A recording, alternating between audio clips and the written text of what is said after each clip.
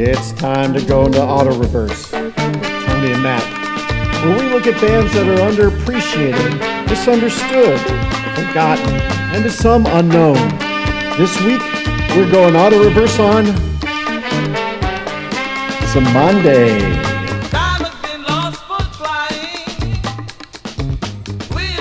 What a band. And you know what? Not from our beautiful brains came the idea for this episode. It came from a listener, Scott Baxter, who wrote to us. And, he's like, he's basically hit the nail kind of on the head. He said, they had 3 amazing albums, some of the best music you'll ever hear. And, he said you have to maneuver around the stinkers, but most of their songs are amazing. You won't be disappointed. And I agree with Scott, man. There is, in the playlist, that really captures the essence of the best of the band, all the amazing songs. And man, I tell you, once you dip your foot in the Samande water, sorry. It's Samande. Hold on. Let's get that straight. Phonetically pronounced. Samande.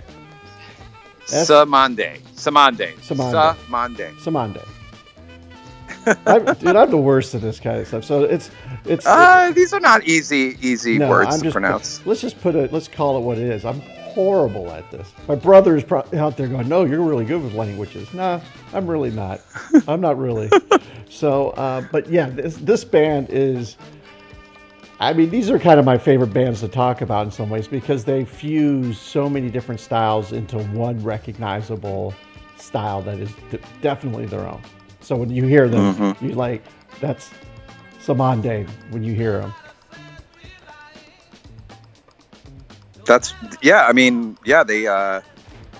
They pull together so many different things, and so they pulled it together not in their home country, which probably influenced them as well. So they were all like, Caribbean dudes living in England. And actually there was a Nigerian guy also in the band, which you can hear in their music. Yeah. That influence. So having this sort of like band from different parts of the West Indies combined with a guy from Nigeria in England, so sort of like influenced by whatever was going on in England, like the sort of like rise of, the sort of post reggae, British, reggae, but also like the post British invasion and the sort of like still in the throes of psychedelia. It was perfect. It was like the perfect synergy. All those influences in a foreign land that was also creating its own form of interesting music, and boom, and honestly, the first record, self-titled, right, is it's one of my favorite records of all time. It's definitely in the top. I would say, I hate to do this because I rarely do, but it's in like the top 50 of all time records. Listeners, take mind of this, because if he starts saying this and we go over we're getting like 51, 52 times that he said this, I heard their top 50. You got to call him out on this, because I have a feeling that's gonna. I have a feeling that you said your top 50 albums already about 4 or 5 times. So it's possible, but the list is building. Honestly, it is, because I remember. I think my introduction to the band was really through De La Soul. Right.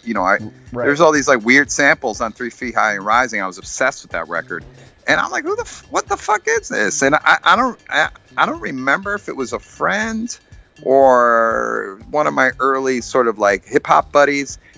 I think they might have told me like, oh, it's this African band, Samande. They weren't African, but that's what they said. Right.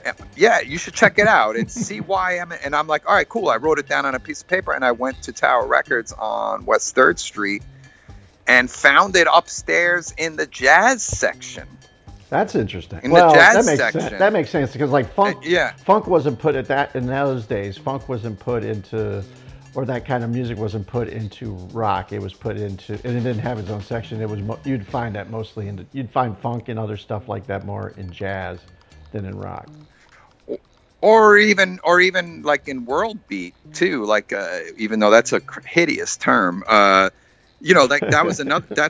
thing that they get pulled into. And there was a section, the world beat section was housed right next to the jazz section. So yeah, it's interesting. And I picked up that CD, and I was just like, I just listened to it over and over and over again, kind of like the Meters Funky Miracle. Yeah.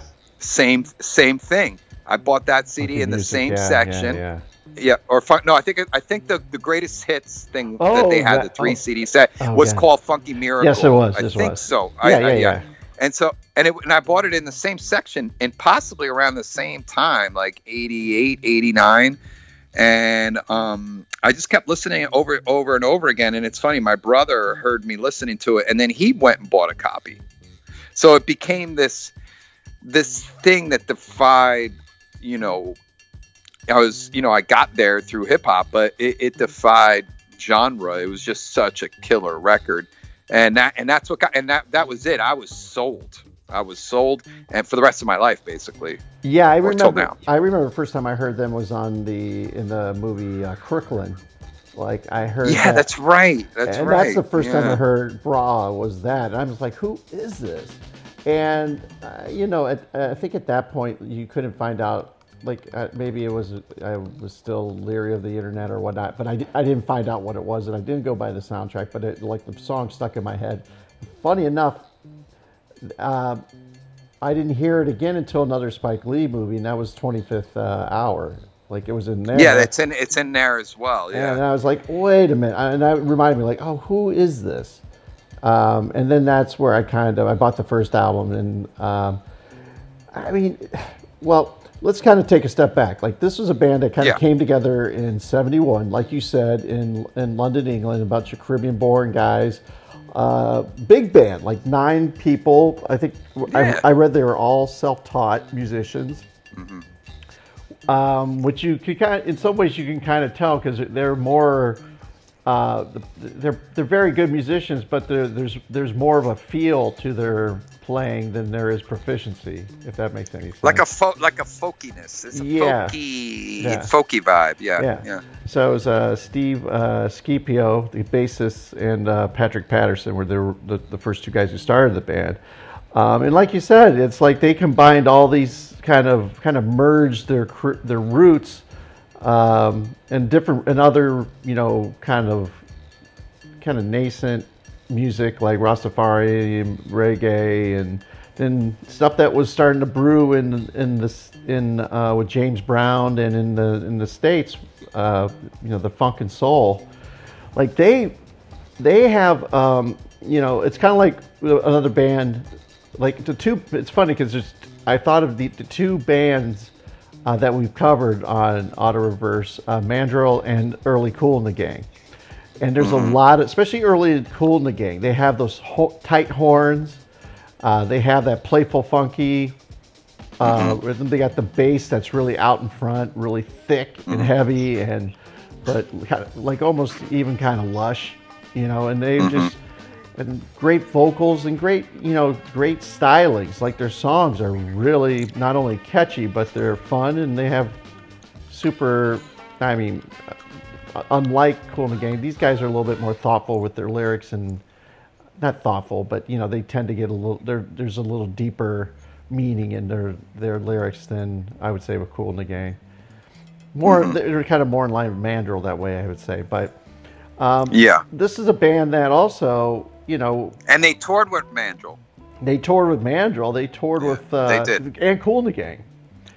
And Ramsey Lewis and a few other things. Yeah. And they actually made history. They were the first British band ever to perform at the Apollo. Did you know that? Oh, I did not know that. Yeah, that was an interesting thing. And their kind of music, and especially like you said, that first album and the second album is maybe not as good, but it's very good.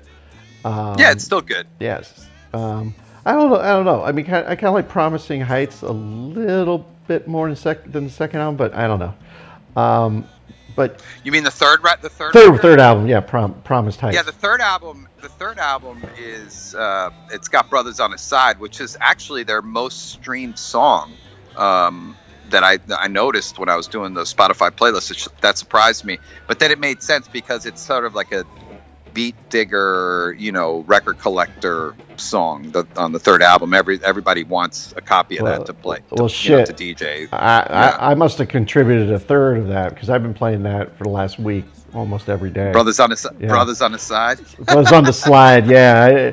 Brothers. Is it Brothers on the Slide or Brothers on the Side? Slide. Oh, on the Slide. Okay. Brothers on the Side. What's the main meal? Brothers on the Side. What's the main thing? Dude, that's hilarious. I sound like a complete moron, but that's fine. No, you don't. Dude, you just did what I do about 15 times every episode. Mangle the words and names of things. Brothers on the Side. There's a lot of brothers on the side. But like Scott kind of talked about, they kind of had that, like those first three albums came out in succession, 72, 73, and 74, and they basically just fell off. They stopped touring and doing stuff, and then I think it was like 30 or 40 years till they got back together. Yeah, they.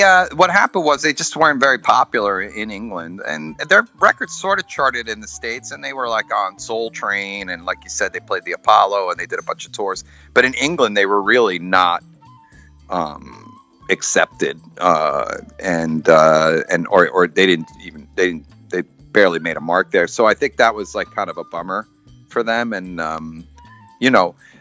they just. Like a lot of these bands that we cover, they just broke up for lack of tension and interest. But we gave it a try. Yeah. But then they changed. Then it changed when, the sampling culture related to hip hop, even acid jazz and that sort of new wave of soul, jazz, funk in England in the, later part of the 80s. Like that kind of brought a lot of it back, and they came back because of it. I think in I want to say like 2011. Yeah. Okay. Yeah. 2015. They sort of made a comeback and were playing like Ronnie Scott's place and all that stuff, and it's cool, but it doesn't change a thing. That record, like the first time I heard it, self-titled, every single song is a banger, and it was just so cool the way it was, sort of like the way the track listing was, and the subtleties of like a song like Bra, it's just like really just like it's beyond just funk and soul and jazz and psychedelic rock. It's the blend of all those things and the subtlety of it all. It was unique, and funky.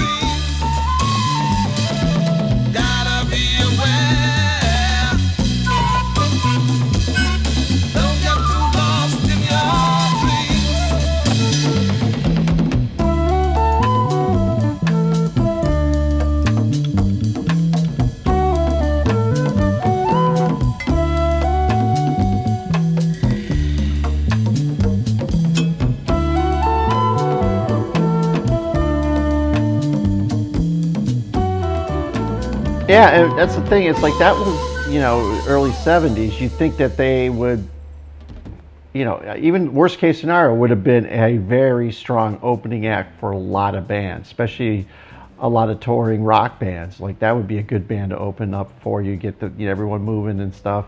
Like I trying to, we talk about this often. It's like, there's really no secret sauce into becoming a successful musician other than luck. It's like because you can't, like the things that I've heard them play live from YouTube, like they're a great live band. They're tight. They got their songs make a good, they transition well from the record to playing live. They got a bit of personality, and again, like when you cover that range of like rock, African music, West Indie, reggae, funk, soul, like if you could cover all those things, and they're not esoteric, you know. Like no, there's nothing about their things that screams like you have to listen to it 3 or 4 times before you kind of get it. It's like you get it right off the bat. So I just, you know, it could be a management thing or whatnot. I just, you know, like, you know, there's a mystery on a lot of these bands because when you listen to listening to our playlist that you put together, thoughtful playlist that you put together. Dude, I've listened to that over and over and over, and my family loves it. I love it. It's just a really good range of music to listen to. So, I don't know. It's kind of a hard band to kind of figure out where they went wrong, and maybe they didn't go wrong. It's just timing. I mean, maybe I'm going out on a limb here, and just from my own experience. Please go on a limb. Yeah. I think when you make music or support music that's, what's the word I'm looking for? That's unique, but also kind of like truthful or, you know, soulful, truthful. It almost seems harder to break, and I think that has something to do with the people that are making it, in that they are, you know, they have this feel,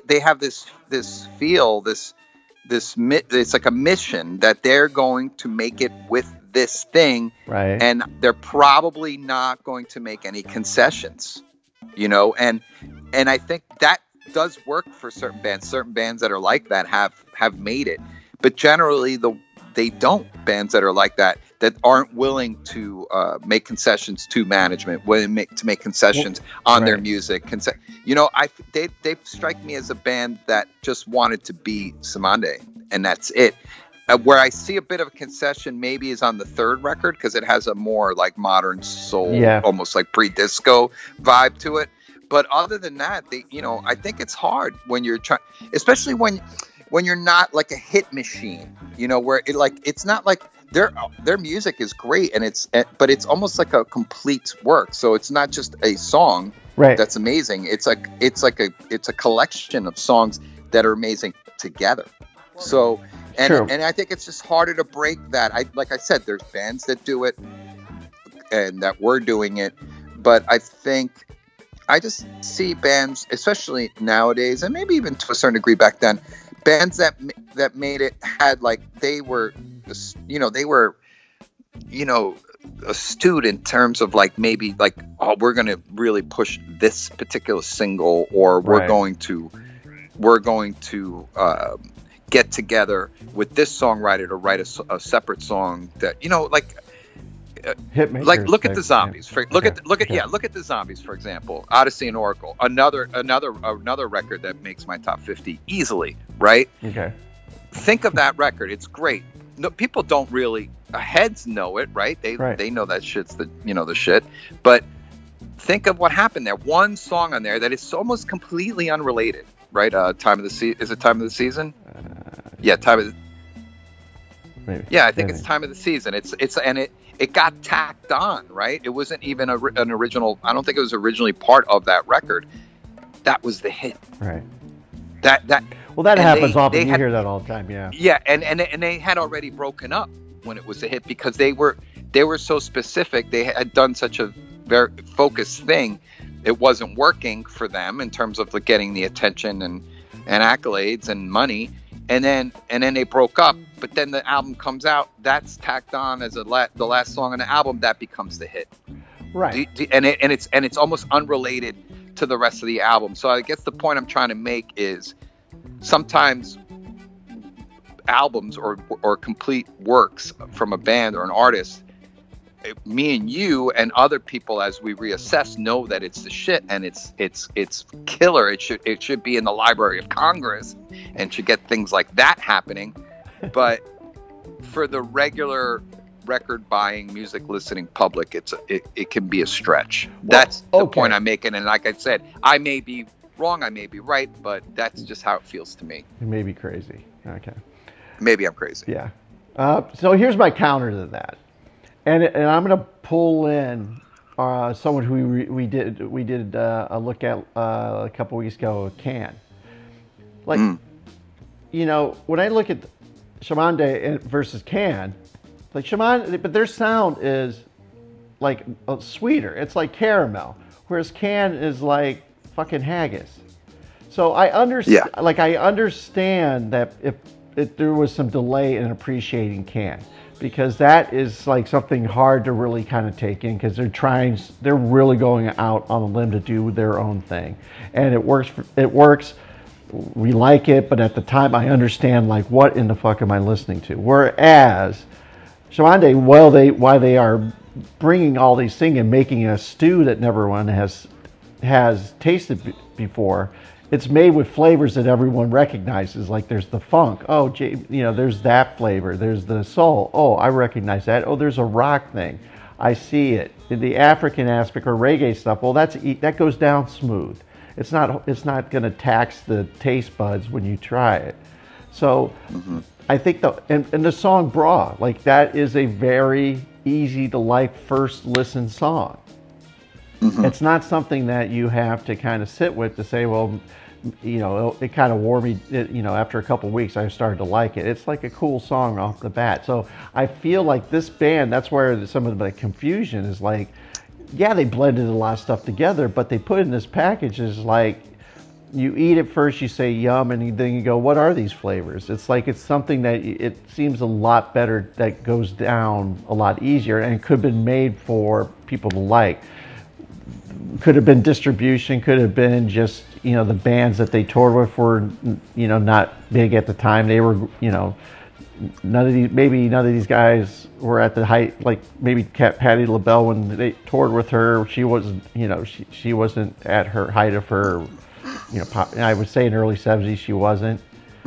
But Kool and the Gang at that point they were still doing their instrumental shit. So, Mandrill is, they're not, I guess what I'm saying is that I would expect them, they're not going to be as big as James Brown, but I would thought they were going to be a little bit bigger than they were because they made music that was radio friendly, and that first album is like you said, is no joke. I think it also had something to do with the label they were on. Janus was kind of like, isn't that a chess? Which is a really cool label. I own lots of records that came out on Janus, but the reason I own them is they're kind of oddball, cool records. So of most of that catalog was not big, and I believe Janus was a British label that then would license their stuff to the States, like here and there. Were they affiliated with Chess? I think they may have at some point, or MCA. I'm not positive, but that's the thing. I think that was definitely an esoteric label in that they put out, when they would put out Samane, but then they put out some real dirt rock or some weird electronic, sort of early electronic shit. So that the label itself was esoteric, even if Samane wasn't. So if they would have waited a couple years and maybe got on Island, maybe that would have been. Or maybe, that would have been something.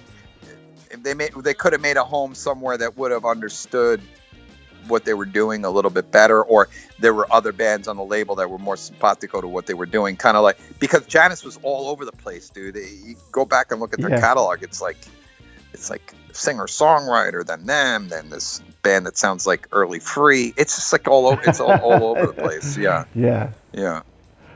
They and fortunately for them, they're probably not, they probably didn't start, because they did become a huge, they're part of sample culture in the 80s and probably 90s. I'm sure their stuff will still be used, because, I mean, listening to the playlist, you get through, songs, and you're just like, oh, that's a killer little riff there, that's a killer little beat there, and I'm sure it's still being used today. I don't even know if they...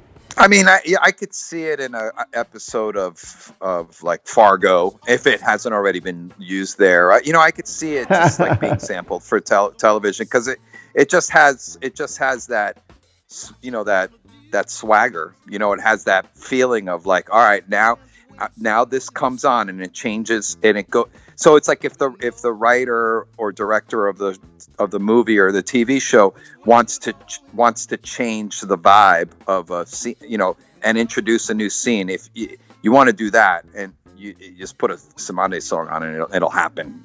Even if it's slightly poorly written in the show, that's not poorly written. So you could, that's where these people use music effectively, right?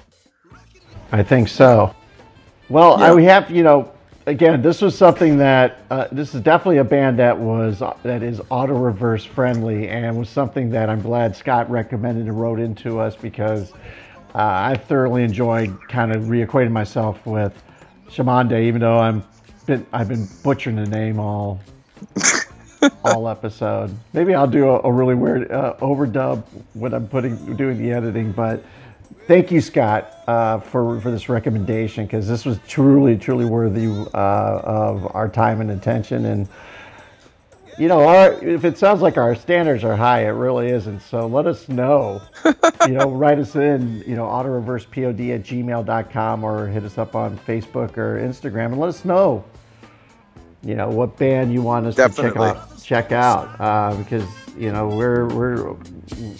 we're never short of ideas, but we're really more interested in hear what everyone else wants us to talk about, because that's the part we enjoy. So definitely hit us up. All right, until next time. All right, peace.